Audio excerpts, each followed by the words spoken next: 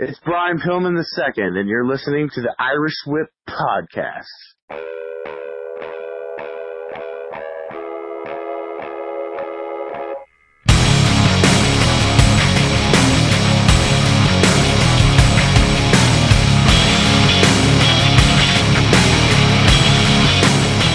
Welcome to the one and only Irish Whip Podcast. This week we bring the one and only Flying Brian Pillman II.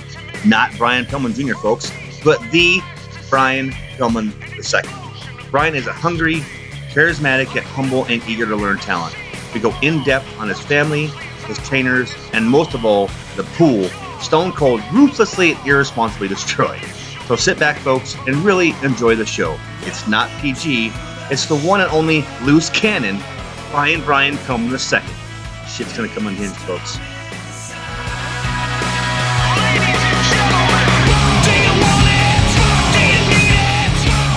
Yeti.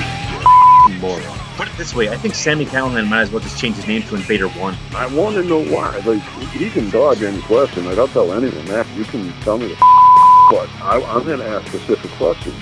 Promotional consideration paid for by the following. Hold one! Arm drag!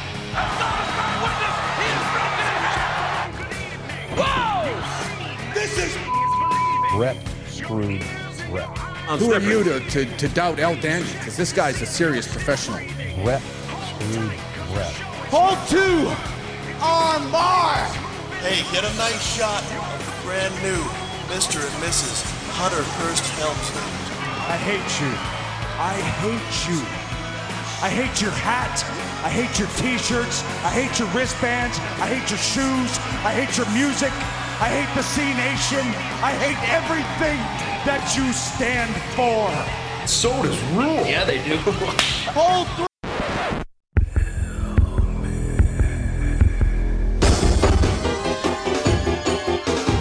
Hey Brian, what's going on, man? How's it going? Good, man, good. It's a good Thursday. So first thing, we'll just get the facts out of the way. Son of WWE and WCW superstar, ECW legend, and Heart Foundation member, loose cannon flying Brian Pillman, correct? You got it. That's cool. me. So we got it all out of the way. That's done, right? Yeah. I am in the blood, in the legal department. I am Brian Pillman, Brian Zachary Pillman. My father was Brian William Pillman, so that's just a quick little fun fact for you. I'm not legally a junior, but call myself Brian Pillman II. Yep. Because to me, it's a great deal of symbolism to carry the same name as my father. It's a great deal that I can do with my brand and really who I am. And as far as my merchandise and things go, I think being the second is a cool route to go with that. So. And that's the thing with and what most people don't understand is you're an independent wrestler. The way you make your money is selling your merchandise, selling your t-shirts, and that's how you make your money to go from you gotta hustle, place to place. Yeah, you gotta hustle. It's a 24-hour day, 7-day-a-week job. You're always kind of thinking of new, different things what you can come up with to get yourself over or get some sales on some merch. So. But it's fun. It's a creative process. There's so many different people involved, from the refs to the announcers and the guys that help you with your promos and that. So just really enjoying it right now. I'm just kind of soaking it all in, Cool. So to get the facts and to clear the air from this point forward, we are dealing with Flying Brian Pillman II. You got it. You hit the nail on the head. Second part of this, my friend, in promoting yourself and your t-shirts, we just talked about your swag and everything that's important to you. You did, in fact, send a tweet directly to Stone Cold Steve Austin about the pool. It had been brought to my attention that Steve did not, ever pay me back for that, nor did he replace it at any point in my life. And I thought, I kind of resented him for that. So I had to tweet him. I had to call him out. I was like, hey, bud, I'm out here. I got to sell these t-shirts now to make up for the pool that you belligerently destroyed, clearly drunk, coming onto my property, beating up people in my yard, breaking my pool, and I never saw a dime out of it. So you know what? I had to call him out. That's just how that goes. And then he fired back saying that he's just doing business, and I get that. Now that I'm getting in the business myself, I see that sometimes tempers flare, but if I can get any help I can on selling T-shirts, if people want to donate or anything to replace that fucking pool, then I mean, shit, that'll make my day. And here's the part that people don't realize is that this day and age right now, this is decades ago. So we're looking at a pool that's, if I remember right, it's a turtle pool that's green that actually had a slide. Yeah. That's like, it could have been some retro shit. Like, it could have been worth a lot of money in today's world. Just looking at the antique market. Just the other day on the Antique Roadshow, I'm seeing pools like that going for, 20, 30K, Could have been a really hot item. All day long. I had that taken away from me at a very young age, and I don't know if I've quite recovered from it, but we're just taking every day one step at a time. You know how it goes. Yeah. When anybody gets when any little kid gets their pool taken away, I can understand that for sure. There's some PTSD issues going on there. Yeah. Third part, man, just to get the facts out of the way, you in fact just did compete in an X Division match in Imperial Wrestling with Matt Sydal. Is that correct? Yeah. So kind of an opportunity presented itself. Kind of came out of nowhere. I found out I was wrestling Matt. Was very excited. A little bit nervous, this early in my career, when you've had as few matches as I've had, but you're still progressing at a solid rate. You're ready for the next step, but you don't know, is that too big? You know what I mean? Is that too big of a jump? But no, dude, it's nothing better than being in the ring with somebody like Matt Sydal.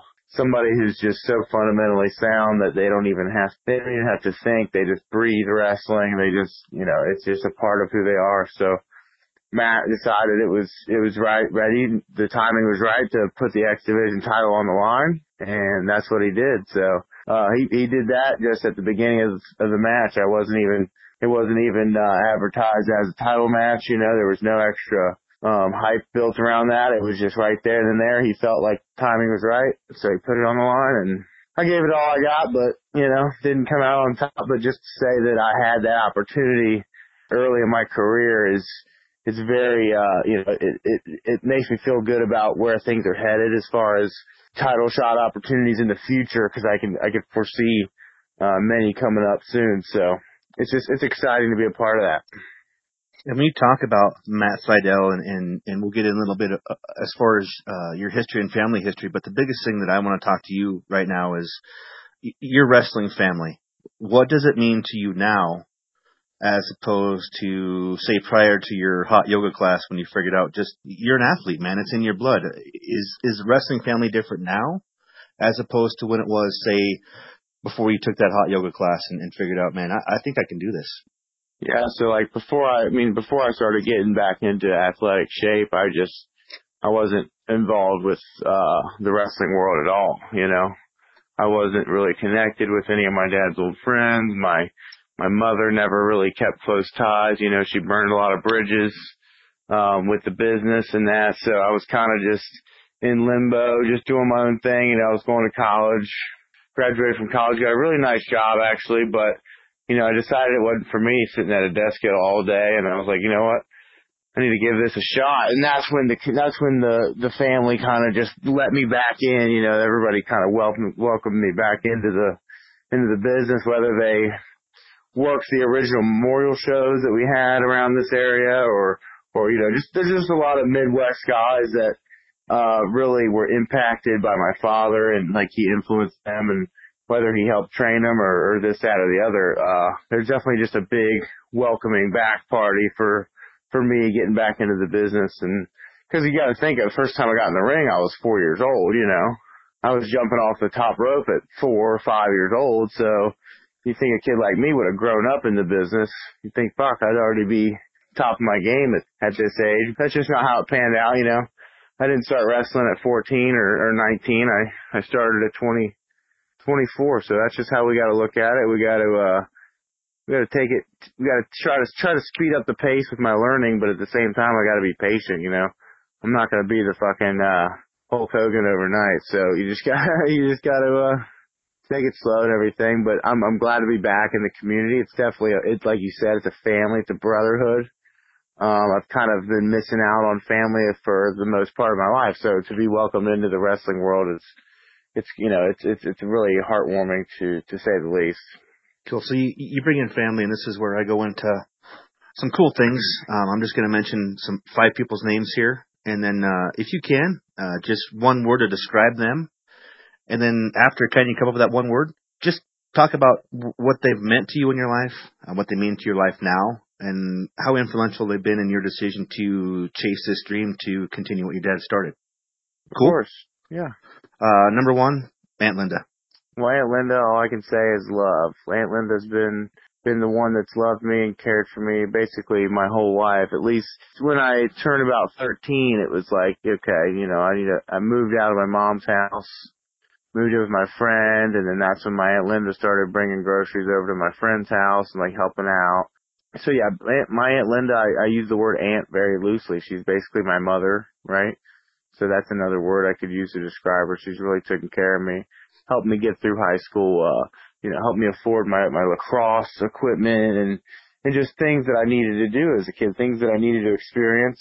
I finally got to experience because when I was younger, before the age of like 15, I never really got to have that childhood. I was kind of surrounded with an environment that there was no rules, there was no discipline. It was just all, it was just a chaos. And finally I got some structure in my life, so I have to thank her so much for that. I love her to death. Following up with that one, man. Number 2, Brittany. Brittany is, she's always been my rival, that's for sure.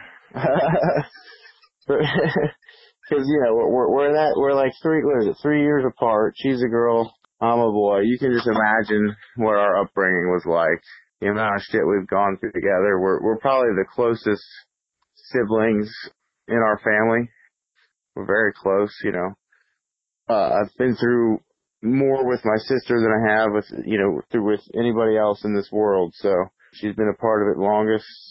I can't say much other than I wish she would give wrestling a shot. I wish she would see what she could do in this business, because I think, the way things are going with women's wrestling and everything, it's all, it's blowing up big, and there's a huge push for women's wrestling, and she's got the good look for it.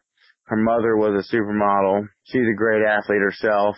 I wish she would give it a shot, because I think she would have a lot of success, but it's just one of those things where we're just different people. Like I said, she's like my rival, but like when I say rival, I just mean kind of like opposite, like we're kind of just different. Yeah, she's not as charismatic. She's a little more, introverted. I'm a little more extroverted, so that's just the difference there. I'm somebody that desires to be out in front of people and soaking up all the attention, you know what I mean? So wrestling is a common fit for me, just because I'm a natural born star, I think.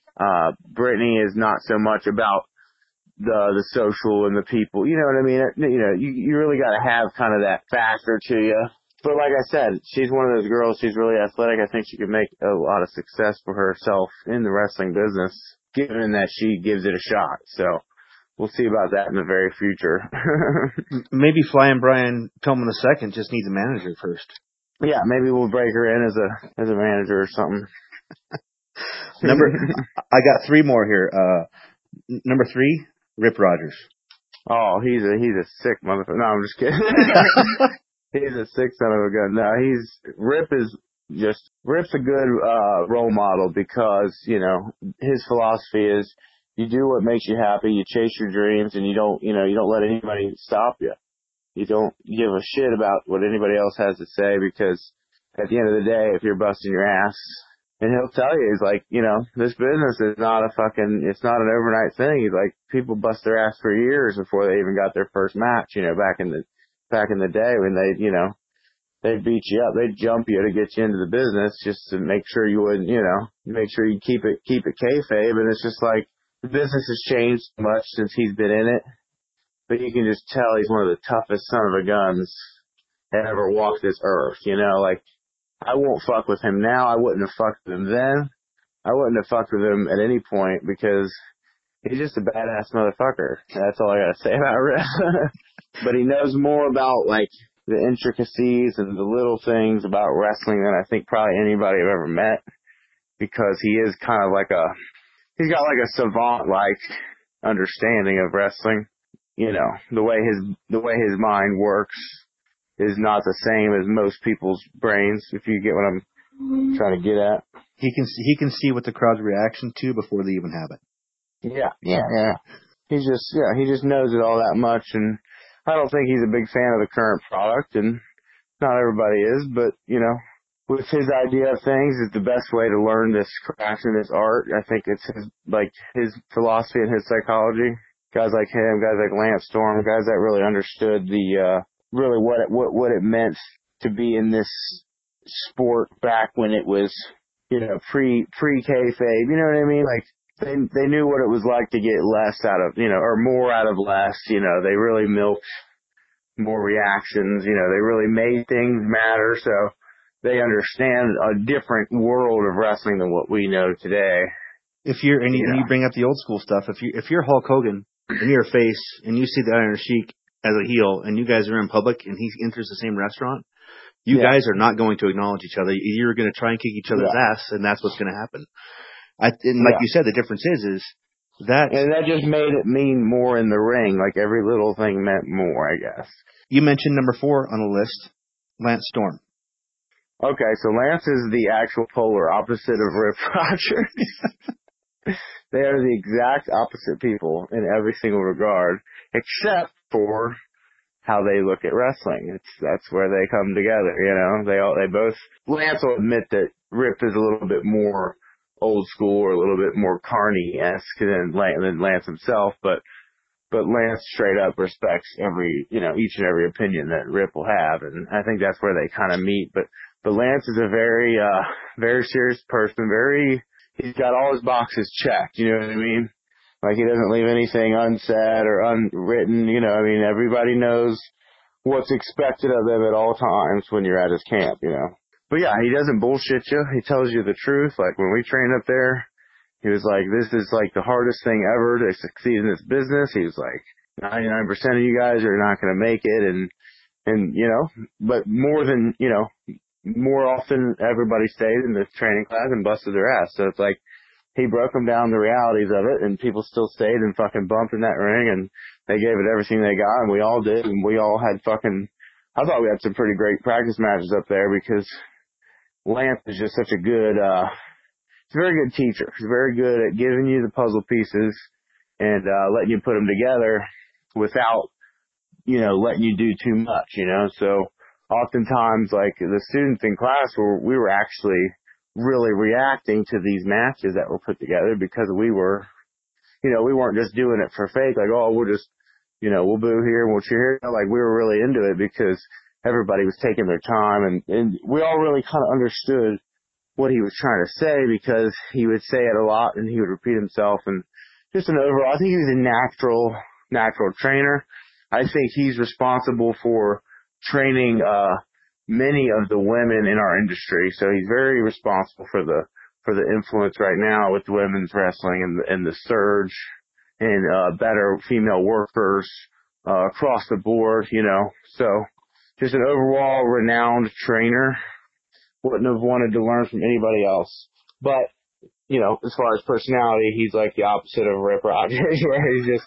Last person on here, my friend. One word to describe. The Flying Brian Pillman II.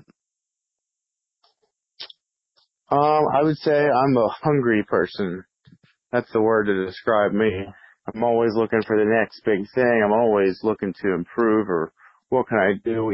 What opportunity can I jump at? To be honest, as hungry as I am, I didn't expect to be able to consume as much as I'm able to consume in this short amount of time of my wrestling career. So, I kind of jumped the gun a little bit. I kind of booked up a lot of dates really quickly because I wanted to just consume that knowledge and just really just drill it in, grind it out. I wanted to go out there and have matches where, we're just going out there and doing it. You know what I mean? Like, you don't even see the guy until you get in the ring with him. Like, the locker rooms are separate, old school cape. You know what I mean? Like, I've done shows like that.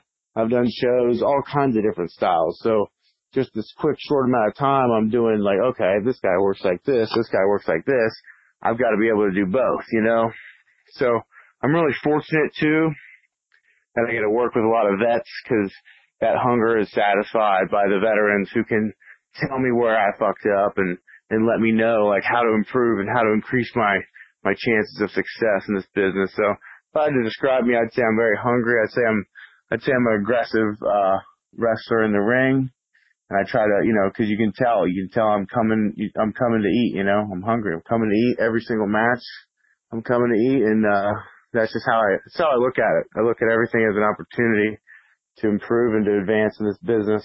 So you've talked a lot about styles and people, especially the match that you just had with Matt Seidel, and you touched on it, man. You never know when the opportunity is going to come, what that opportunity is going to be, and you never really know how long you're going to be in this business, because Matt Seidel's been doing this for a long time, especially when I can say that I had we interviewed this kid a long time ago, and it comes full circle with you. The biggest thing that I can see and what I hear and just what I've read is that you pick up things very, very quickly. You learn very, very quickly. You're a natural athlete.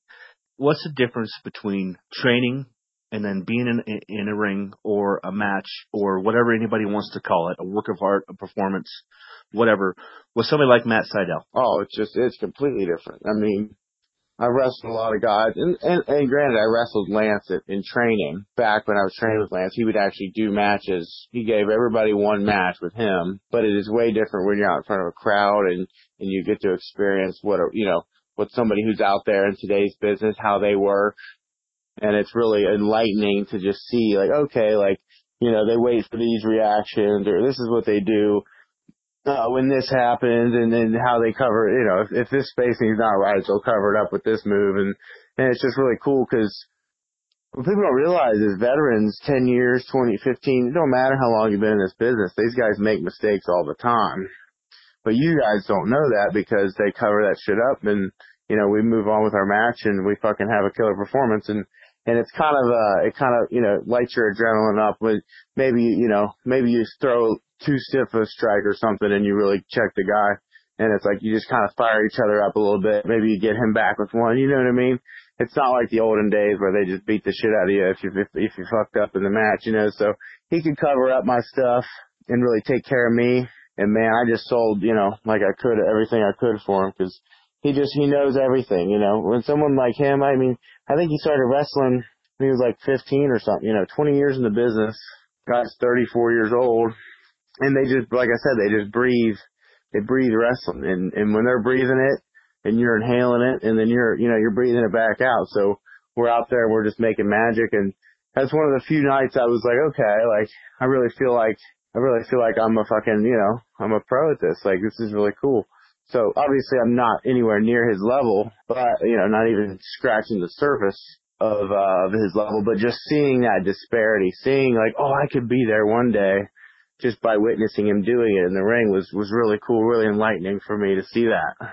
What's the confidence level before that match to after that match for you personally? Well, when Jim Ross critiques your match and gives you some positive and feedback, but also some serious critiques, you definitely feel good walking out of there with some knowledge. So I didn't feel like, oh, I had the match of the night. We had the crowd there, and we had our high moments, but I think what benefited me the most was the critiques that I received from Nick Dinsmore, Eugene, and as well as Jim Ross, and obviously Matt as well, who told me about during the match what I needed to work on. But also it feels good to get the positives from them too, So they let me know what I'm doing good, what looks good, what I'm doing right, and what I'm doing wrong. And I think I leveled up when I left there. So definitely went up on the experience totem pole. And speaking on experience and styles, I mean, you're doing some stuff with OVE, correct? Some lucha style stuff. Yeah, we're diving more into that as we develop our class as a whole. We're doing a lot of promos, a lot of different activities at our training. I've learned a couple lucha-esque things there, and a lot of it's coming down to people's got different. There's a bigger class now. Everybody's got different styles, and we're trying to incorporate kind of everyone's. They got like 2 and 3 coaches now, so we're learning a lot more than just that. So yeah, it's basically becoming a pretty big kind of academy type deal where it's like different coach. You go with this coach if you're this style of wrestler, you know what I mean? You go with Dave if you're this, you know what I'm saying? So we're really starting to break things down and bounce ideas off of each other in that regard.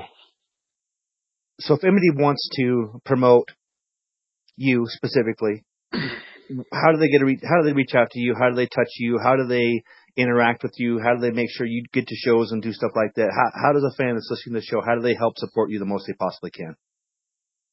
Yeah, so as far as, getting me a show near you, let your local promoters know that that's who you want to see, and they can contact me through Twitter. I always do through Twitter. Facebook has been a big thing for me, but not everybody can add me on there because I ran out of limits on my friends' requests. But Twitter, Twitter and Instagram are usually should be open. So you send me a message and I'll approve your request. And I just like to use that because to me it's quicker than email.